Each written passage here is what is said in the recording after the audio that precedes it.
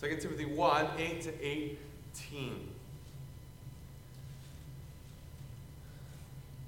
I want to start with this example. You've probably all seen the picture of the Browns fans who have the bags over their heads. The Browns are a football team, the Cleveland Browns, and for many years they've not been a very good football team at all. In fact, they've been a team that their fans are a little bit ashamed of. There's a famous picture that goes around on the internet that they put on ESPN a few years ago of Browns fans, and they're in the stands, and they have their Browns jerseys on, and it looks like they're proud, except they have a bag over their head with eyes cut out. They're proud enough to wear the jersey, but not to show their face wearing the jersey. Really, they're ashamed of their team. Many of you probably get that sentiment because many of you are Cubs fans. And that's not a knock against Cubs fans, because Cubs they've been good in recent years. Relatively recent years. But for many, many years, Cubs were the joke of the MLB. They couldn't win anything. I come from the South, and down south, one of the big rivalries is Duke and North Carolina. And there were years where I was proud to be a North Carolina fan. I would gladly wear my North Carolina gear around, drawing attention. I wanted everyone to know that I was a fan. And there was years where I would wear my North Carolina stuff around the house, not necessarily out in public. There's times when we're bold, when we want people to know. And there's times when we're ashamed and we kind of step back and it's embarrassing. As we come to this passage this evening, we see that there is never a time to be ashamed of the gospel. There's never a time to be ashamed of the God who has saved us. There's never a time to be ashamed of those who faithfully serve him. We come to this passage, we're picking up where Paul left off last week. 2 Timothy, the first 7 verses of 2 Timothy 1. You may remember that passage. We talked about the background of where Paul is writing this from. As Paul writes 2 Timothy, the situation is completely different than when he wrote 1 Timothy. This time, Paul is in chains. He's not just under house arrest like he was as he wrote the prison epistles, as he wrote Philippians. This time, there's no hope of getting out. This time, Paul knows where this is leading. He's going to die. His ministry is coming to a close. So he's writing this letter with passion, encouraging Timothy, this young, he's slightly more mature than he was in 1 Timothy, but still a young pastor. If you remember in verse 7, he encourages Timothy. In verse 6 and 7, therefore I remind you, stir up the gift of God which is in you through the laying on of hands. Stir it up. Keep the flame going. Work to be faithful. Verse 7 goes on, for God has not given us a spirit of fear. We're not called to be fearful, but to be bold. He's given us rather a spirit of power, of love, and of a sound mind. As we come to this passage this evening, verses 8 to 18, then Paul moves into a challenge to Timothy. He challenges Timothy. He gives Timothy the example of his own life and then the example of others. He gives 3 examples. 2 who have abandoned him, who have been ashamed, and 1 who has not. The first thing we see is Paul's challenge to Timothy. It starts out in verse 8, therefore. It's flowing right out of verse 7, therefore. Because of the gift that God has given to you, that he's called you to fan into flame. Because of the Spirit that he's given you, not of fear, but of power, of love, and of a sound mind. Therefore, do not be ashamed. What's interesting is in this verse, Paul states it negatively and then positively. Don't be ashamed, but do what? Don't be ashamed, but share with me in the suffering of the gospel. To be ashamed of it is to distance yourself, to step away, to disengage. To be unashamed is to participate, to step in, and not just to stand on the sidelines, but to jump in with both feet, to share with me in the sufferings of the gospel. Therefore, because of what God has given you, because of this gift He's given you, because you have not a spirit of fear, but of power, don't be ashamed. Don't be ashamed of the testimony of our Lord. What is that? It's the gospel. The testimony of our Lord is the good news of Jesus Christ. That God sent His only Son to die for your sins. To suffer in your place. To take your penalty. That by faith you might be saved. That you might have the righteousness of God. Don't be ashamed of that message. Don't be ashamed of the gospel. In fact, don't even be ashamed of me, His prisoner. It appears that at this time, both Paul and the message that Paul preaches have fallen into repute. It's not something you want to be aligned with. Paul is not someone you want to be aligned with. In fact, right here, Paul and the message that Paul preaches, the unadulterated, the pure gospel, are very connected. To be ashamed of Paul, the preacher of the gospel, is to be ashamed of the gospel. Don't be ashamed of me. Don't be ashamed of the message that God has called me to preach. It seems that at this time, his ministry has fallen on hard times.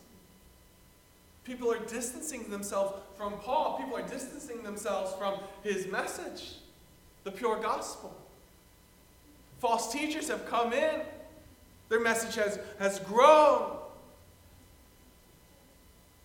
Think how frustrating this had to be to Paul at this point in his ministry. A man who has dedicated his life to the gospel, who's been beaten, who has never settled down in one area because he's so dedicated.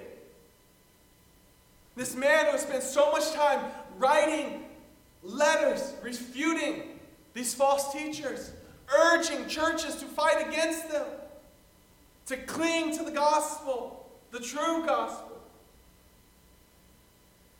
And here he is, in prison once again.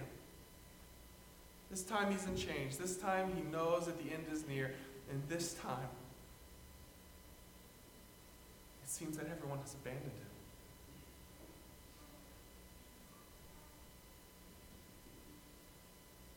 But he doesn't give up.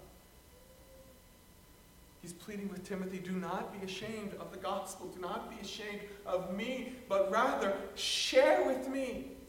Share with me in the sufferings of the gospel. I invite you to turn with me over to Philippians. I mentioned Philippians was a passage that Paul wrote during his first imprisonment in Rome as he was under house arrest. And in Philippians 2, you find a very similar passage. Philippians 2, verses 27 to 30.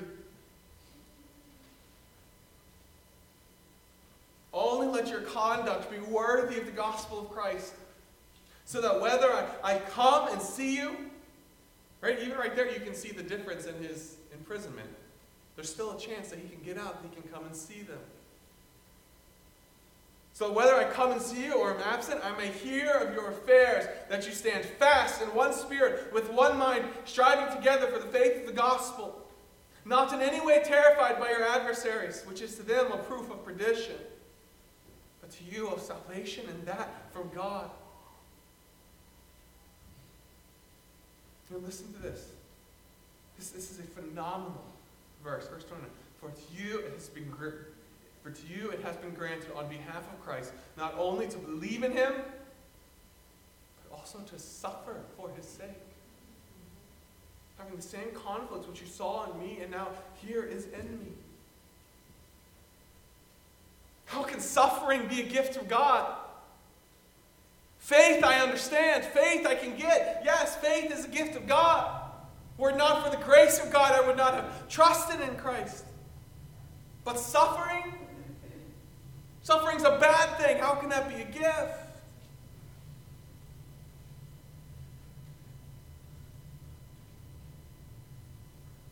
We see the same thing here. Don't be ashamed of the gospel. Don't back away. Don't retreat. Rather, share with me in the suffering. Jump in. Embrace it. Look what the verse goes on to say. According to the power of God. Embrace suffering. And know that the God who calls you to suffer will equip you and strengthen you in your suffering. When you suffer, God has not abandoned you.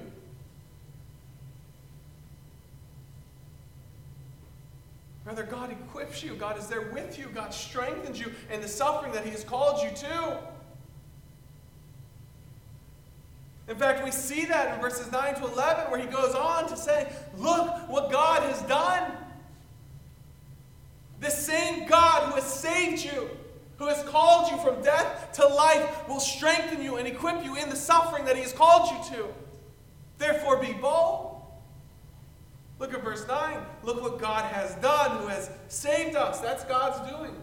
Who has called us. That's God's doing. With a holy call. Not according to our works.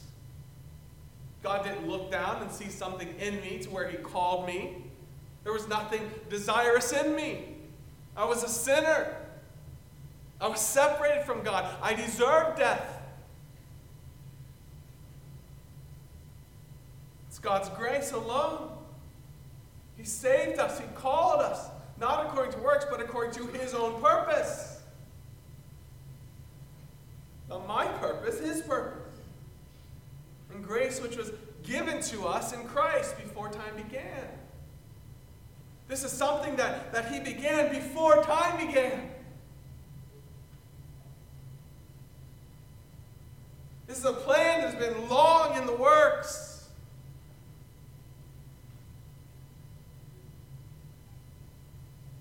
And yet now it's been revealed.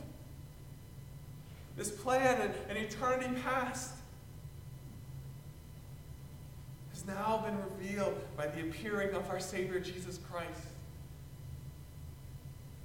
who has abolished death, who has brought life and immortality to light through the gospel. Paul right here has unpacked the glorious gospel of Jesus Christ. And notice that it's all about what God has done for us in Christ, not at all about what we have done or could do. And that same God who has saved you, will strengthen you in the suffering that he has called you to. So do not be ashamed. Rather, joyfully share with me in the sufferings of the gospel. Realize that it's a gift of God. It's something he has called us to. It is a privilege to suffer for the gospel. I love verse 10. When you take into context, Paul's context as he writes this, the fact that he is literally facing death. And yet look how he worded this. He's abolished death. He's brought life and immortality to light through the gospel. A man who is physically facing death is glorying in the life that God has promised him. God has done this in Jesus Christ. He's abolished death. Paul knows that death has no claim on him. As we saw in Romans 8, 1-11 last week, there is therefore now no condemnation. And therefore, because there is no condemnation and the same Spirit is in you who raised Christ from the dead, you will rise. Death has no claim on you because there's no condemnation on you in Christ. He's abolished abolished death. He's brought life. He's brought immortality to light through the gospel. It is God who has done this, and it has been my privilege to preach it. Verse 11. To which I was appointed a preacher, an apostle, and a teacher of the Gentiles. This is the message for which I am suffering. This is the message for which I have been called to preach. This is the message for which I will gladly suffer. Because of all that God has done for me in Christ, I will gladly spend my life for Him. Timothy, join me in this. Don't be ashamed. Rather, get the right perspective. See what God has done for you. See what God has done for you and realize that He is still with you. And if preaching the gospel brings suffering, I will preach the gospel all the more. So Paul's challenge to Timothy is, do not be ashamed. And what does that look like? It looks like sharing with me in the sufferings of the gospel. It looks like identifying with me, continuing to preach that gospel. And we see that then in verses 12 to 14. Verses 8 to 11, Paul's challenge to Timothy. Verses 12 to 14, Paul's example to Timothy. It is for this reason, Timothy, for the sake of the gospel, for what God has done for me in Christ, that I also suffer these things. That these things is not a hypothetical. When Paul says these things, he is saying that with chains on his wrists, with chains around his ankles, with soldiers around him. He's in a prison somewhere, and he may be able to see out the window where they're going to kill him. He may hear the executions going on.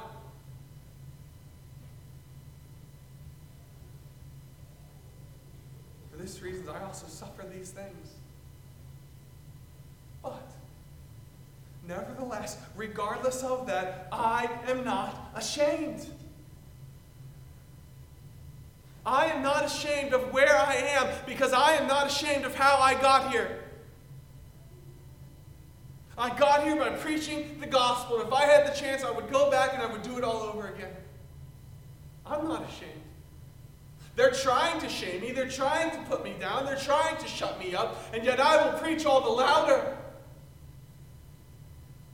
Because I am not ashamed. Why? How can Paul say that? How can Paul, sitting in prison, facing death, how can he say, I am unashamed, when everybody else is ashamed? Because he goes on, because I know whom I have believed. I know. And I am persuaded, I am convinced beyond the shadow of a doubt that he is able to keep what I've committed to him until that day. I can say this because I know whom I believe in. I am convinced.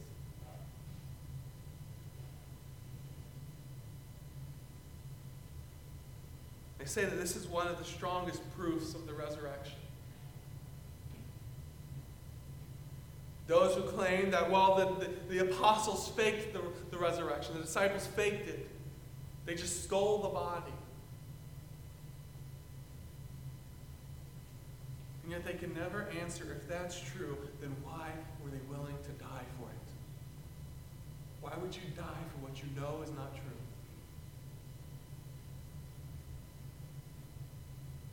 Paul didn't make up the story. God appearing to him, calling him into the ministry of saving him.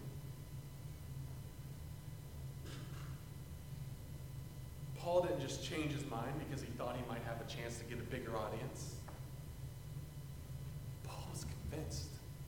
He was convinced even to death. I know whom I believe. I am persuaded that he is able to keep what I've committed to him until that day. I know that he will hold me fast. I know that if I die here, I will rise. I know that my faith will be sight. So if preaching the gospel means pain, I will preach the gospel. If being faithful to the gospel and preaching the gospel means losing friends, means losing influence, I will preach the gospel. If being faithful to the gospel and preaching the gospel means death, I will preach the gospel, and I will preach it unapologetically, because I am not ashamed.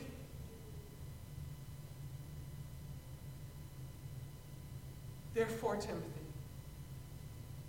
hold fast the pattern of sound words. Do not let it slip even a little bit. The pattern of sound words, the clear, the faithful gospel. Don't slip, don't wander even a little bit. Be convinced of it. The pattern of sound words which you have heard from me. You've seen this in me. You've heard this in me. Of faith and love which are in Christ Jesus. Notice, that's the second time in these verses that he's put boldness, the idea of boldness and love together. Be unapologetically bold, but let your unapologetic boldness be marked by love.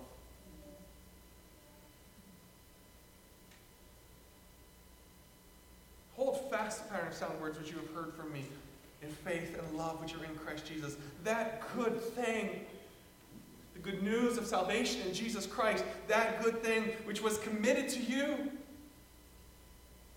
keep by the Holy Spirit who dwells in us. It was committed to you. It's not something you made up. It's not yours to change. It's not yours to alter. It's yours to proclaim, and to proclaim faithfully. So follow my example by being unashamed. Follow my example by staying true to the gospel of Jesus Christ, and by boldly, with love, standing for the truth. Paul then goes on in verse 15 to 18 to show other examples. I tried to think of a better name for this point, but I was struggling, so I just went with other examples. He's called Timothy to boldness. He's given Timothy the example of his own life. I have done this. I am suffering right now because I am convinced of this. I am unashamed. I have preached the gospel. I've been faithful to it. Now in verses 15 to 18, he gives Timothy these other examples, these other men. Phygelus, Hermogenes, Onesiphorus. And notice that Paul here he's not skewing the data to fit the point he wants to make. He's honest. Look, Timothy, the truth hasn't changed. Be faithful to truth, but realize all those in Asia have turned away. Everyone. They've all left me. He gives two examples. Phygelus and Hermogenes.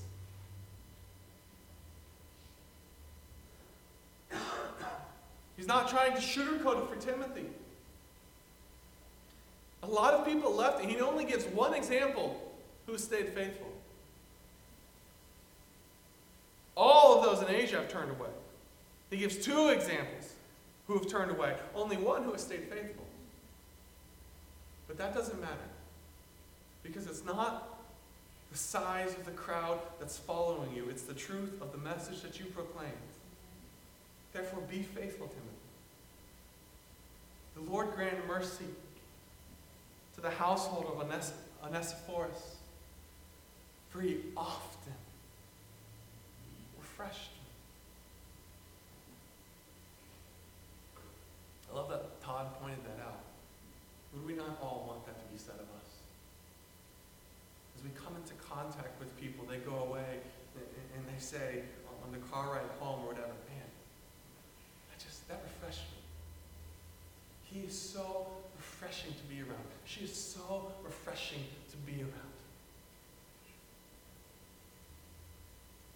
He often refreshed me. He was not ashamed of my chain. when he arrived in Rome, he sought me out very zealously and found me. This was not someone who was just kind of standing on the sideline. This is an example to Timothy of someone, like Paul says, do not be ashamed. He's told us that Onesiphorus was not ashamed, but share with me in the sufferings of the gospel. And that's exactly what we see here from Onesiphorus. He jumps in. He zealously looks for Paul. He's not ashamed of him. He's not ashamed of his gospel. He's not ashamed of his faith. He looks for him. He wants to be with him. He wants to be identified with him.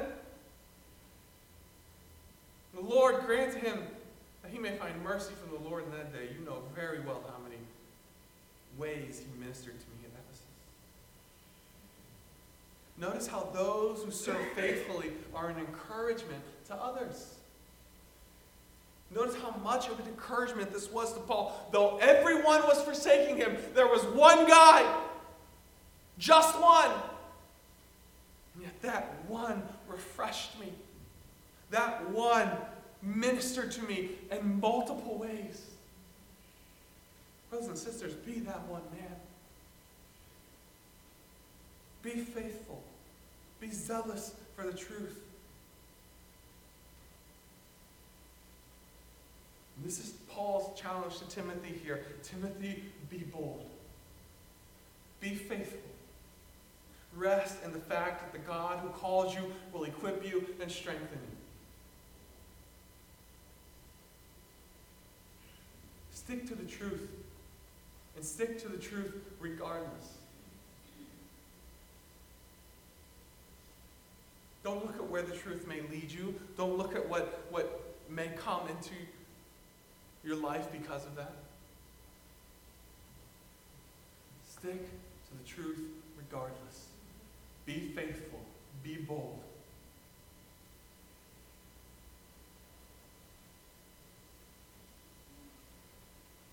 I don't know about you, but I needed this encouragement tonight.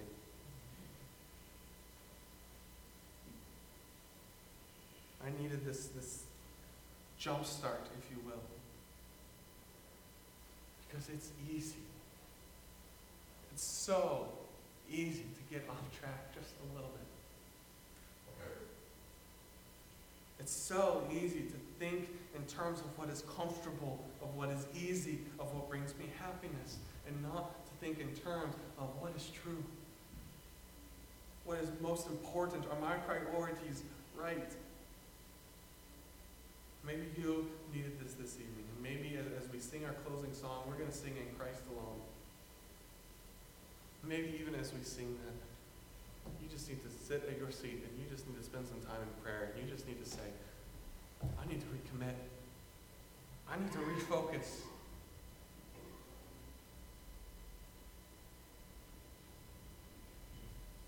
In Christ alone, my hope is found. Not in life, not in comfort, not in success, not in acceptance, not in finances, not in happiness, not in good days, not in my perfect job, not in my co-workers. In Christ alone, my hope is found.